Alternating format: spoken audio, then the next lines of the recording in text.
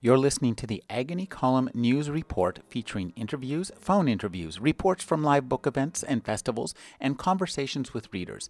You can find additional news, interviews, book reviews, and more 5 days a week at the Agony Column website at trashotron.com/agony.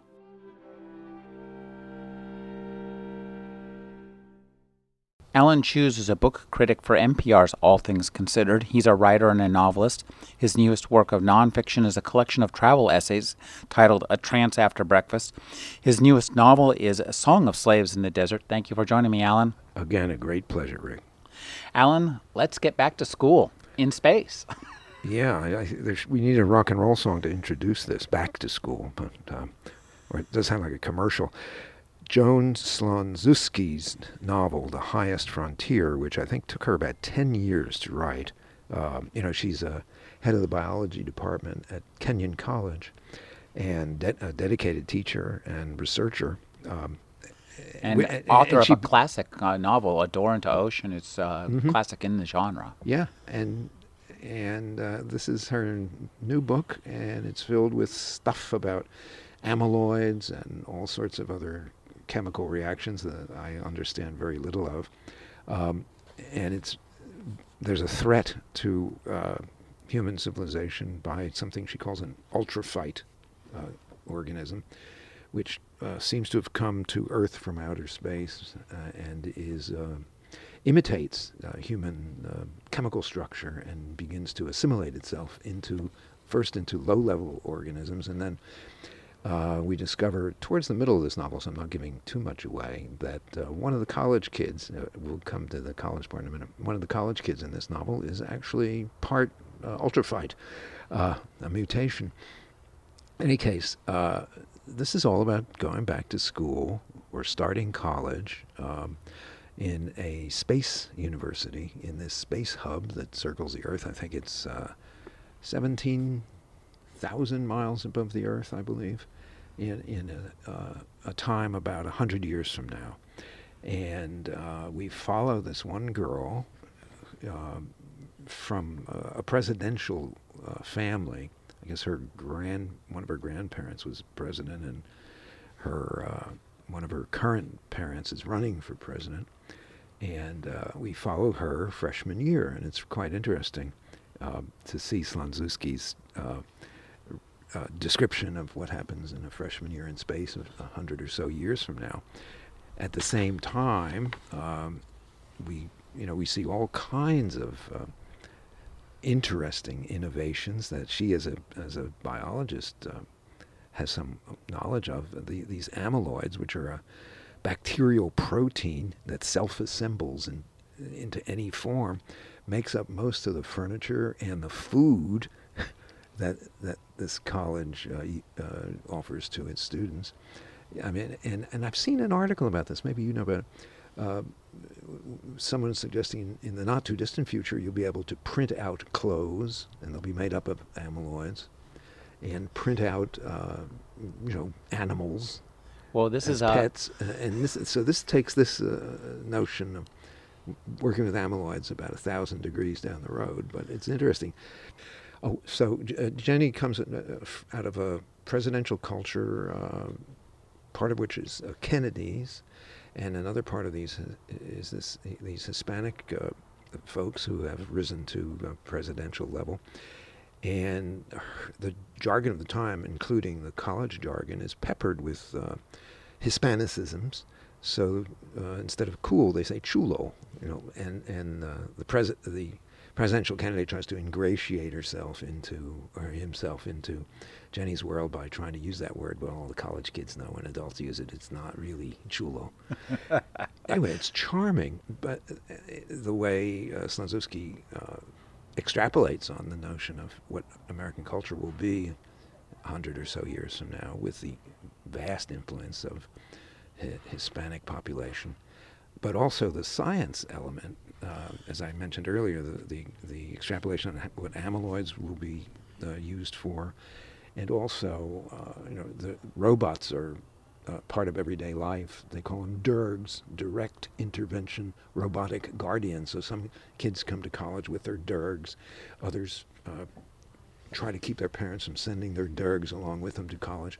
And Jenny, whose brother has died in an heroic attempt to save people from the destructive tsunami that destroys the seawall protecting New York City.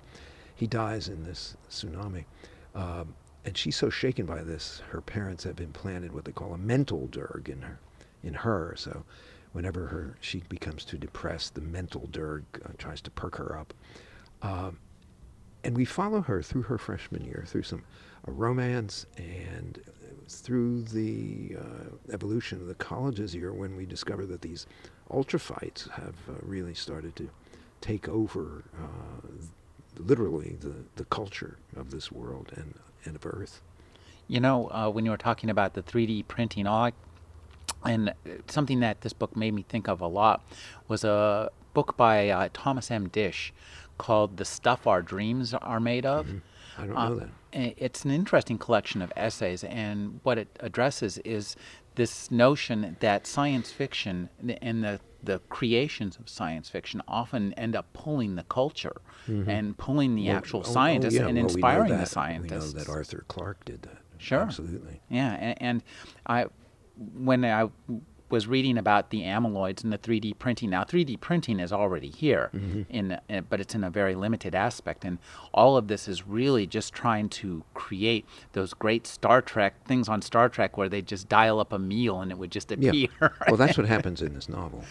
But there are actual restaurants on this planet where the rich kids can go and dine on actual organically grown vegetables, and they can have a nice Italian meal. I mean, as in most colleges, the cafeteria food is terrible. Print out or no printed out food, right? Well, one of the things, too, I think that makes this book so entertaining is the way that she uses revelations of the world and revelations of the technology to drive the plot and to keep you really engaged as a reader. Right. I mean, as you read this book, it's just as much fun to explore this world and find out what she reveals, because she seems so smart about it. Yes. And also, it's not just simple extrapolation. She's, an artist at this. Yeah. And so when she's creating these cultural Phillips and integrating, the ultraphites into the world, she does it in a manner that is constantly surprising and really engaging for you as a reader. Yes, Lanzewski's one of those rare birds, a scientist who knows how to write and who knows how to imaginatively integrate what she knows about science into the story. And it's such an engaging story, and I think almost the best part of this book is the fact that this is just her freshman year in college, and I'm hoping that we're going to see 4 years of college. A sequel? I mean, the one, if I had any difficulty with the book, is that it builds kind of slowly, but it's worth staying with every page. There's an interesting discovery on every page. And Jenny, she's really chulo. Yeah, and it's your vacation 100 years in the future. One of the subjects they might teach at the University in the future is the real history of the Soviet Union, if we can segue into this extraordinary book of stories by Alexander Solzhenitsyn. Here published for the first time. It's remarkable that it took this long. I mean, what is the matter with the United States? 94. Well, it's a combination of effects. Shall I say something? Hold on. Chris?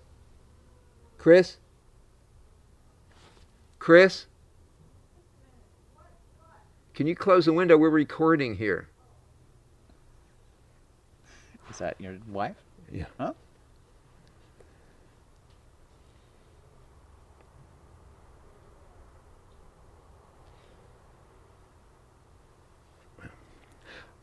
Go back. Okay, let's go. You're wondering why it's published by Counterpoint instead of a major New York house, Counterpoint being a major California house. I think it's a combination of things. I mean, Solzhenitsyn, who's made massive revelations about the Soviet Gulag, changed the course of history, I think you can say.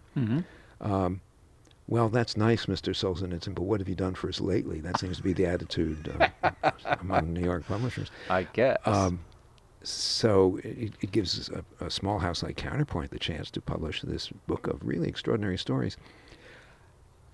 They focus on the heroes, and I guess you'd say anti-heroes, of the interstices of old Soviet culture.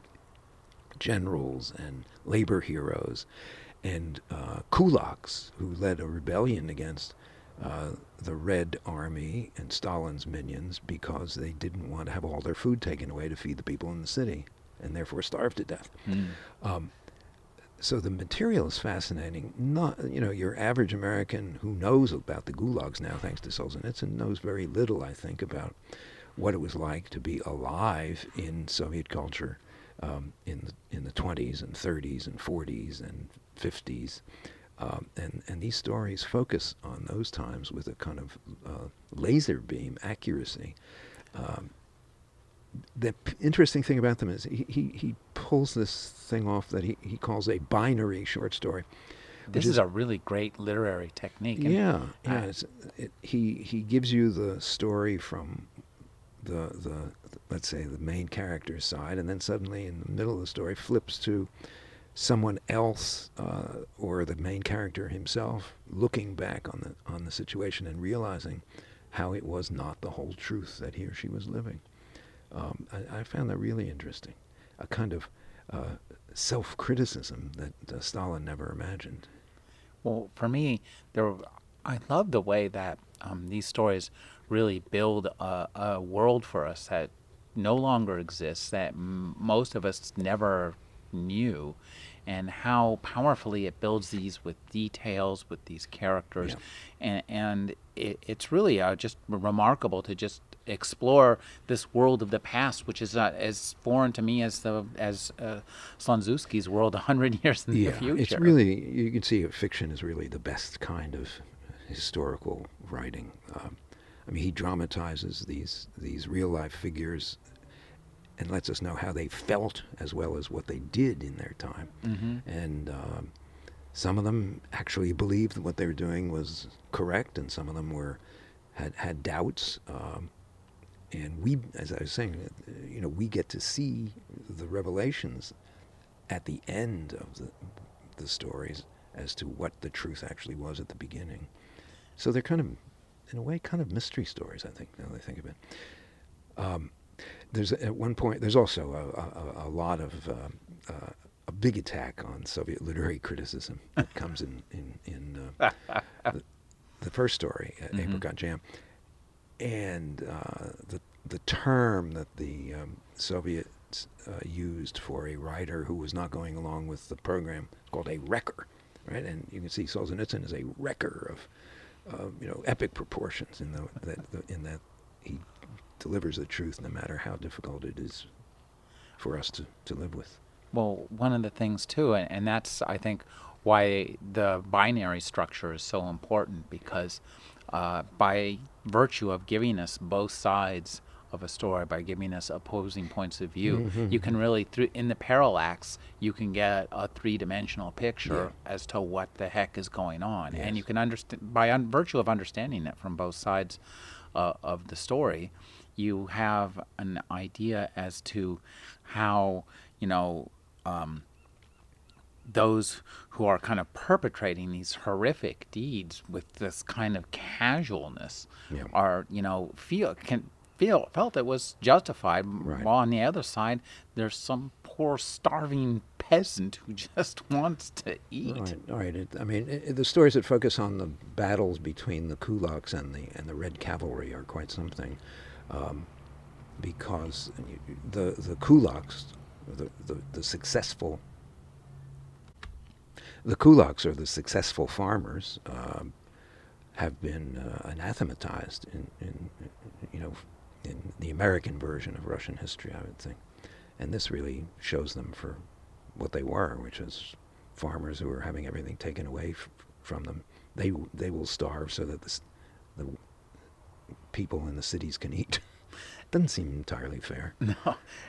And he goes more too. It's nice to see stuff set in Russia that those of us who have any fragments of brain cells remember from the end of Russia. Yeah, well, I guess I should mention that we've been talking somewhat abstractly about the technique. I mean, the stories focus on World War II, a couple of World War II battles from the perspective of some tank soldiers and officers, and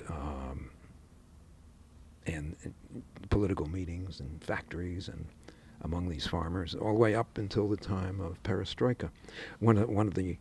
I thought one of the most extraordinary stories was the one called Times of Crisis, in which we get General Zhukov, the great hero of World War II, sitting down to write his memoir and trying to figure out exactly what the truth was of his own life.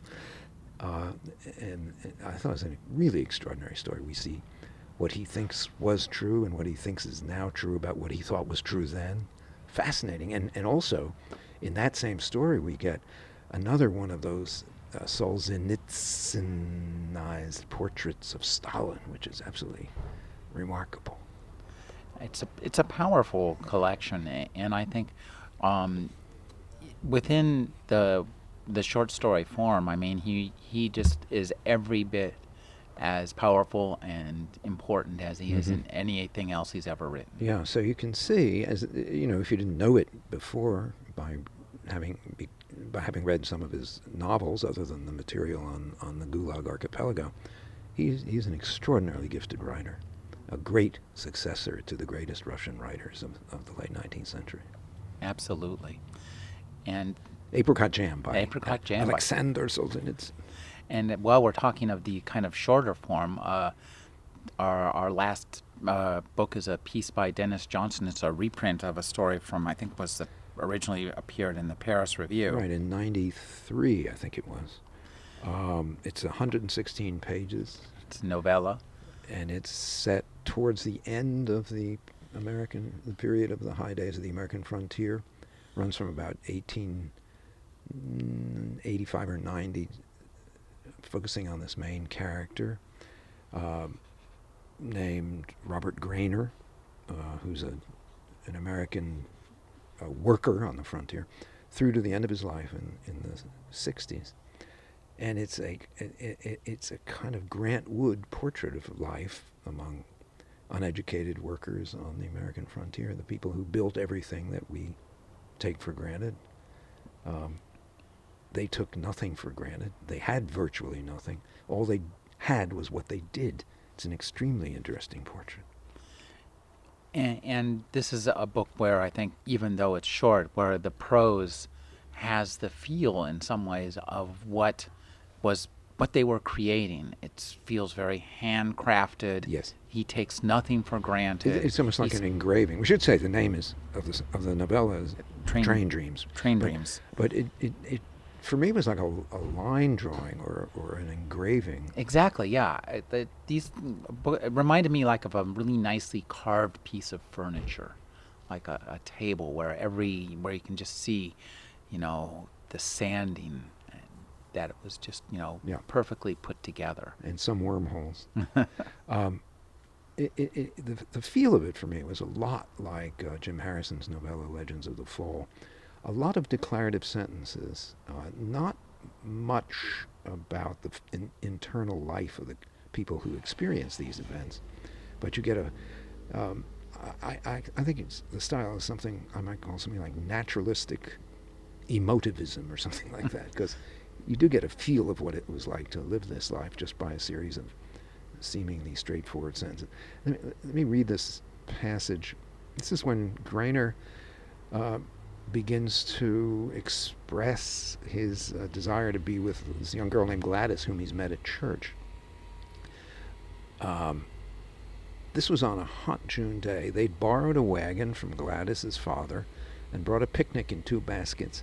They hiked over to Grosling's meadow and waded into it through daisies up to their knees. They put out a blanket beside a seasonal creek trickling over the grass and lay back together. Greynear considered the pasture a beautiful place. Somebody should paint it, he said to Gladys. The buttercups nodded in the breeze, and the petals of the daisies trembled. Yet farther off across the field they seemed stationary. Gladys said, "Right now I could just about understand everything there is." Greynear knew how seriously she took her church and her Bible, and he thought she might be talking about something in that realm of things. "Well, you see what I like," he said. "Yes, I do," she said. "And I see what I like very, very well," he said, and kissed her lips. "Ow," she said. "You got my mouth flat against my teeth." "Are you sorry?" "No, do it again, but easy do it." The first kiss plummeted him down a hole and popped him out into a world he thought he could get along in, as if he'd been pulling hard the wrong way and was now turned around, headed downstream. They spent the whole afternoon among the daisies, kissing.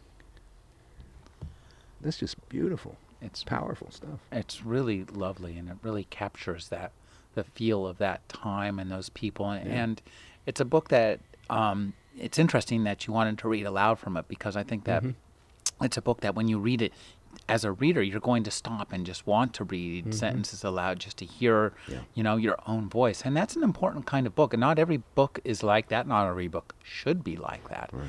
But the ones that are like that are really a joy to come by. And Train Dreams by Dennis Johnson is certainly that kind of book. You can read it in an afternoon, and you'll think about it for a lot longer. Yeah, it's another mental vacation for you, and you'll be able to visit those scenes in your memories. And that's what really matters most for me about a good book. I agree. If you can go back and visit and say, I was in that meadow.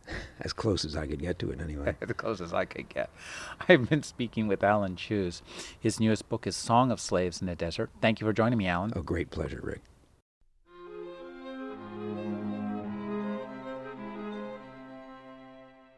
You're listening to the Agony Column News Report, featuring interviews, phone interviews, reports from live book events and festivals, and conversations with readers. You can find additional news, interviews, book reviews, and more 5 days a week at the Agony Column website at trashotron.com/agony.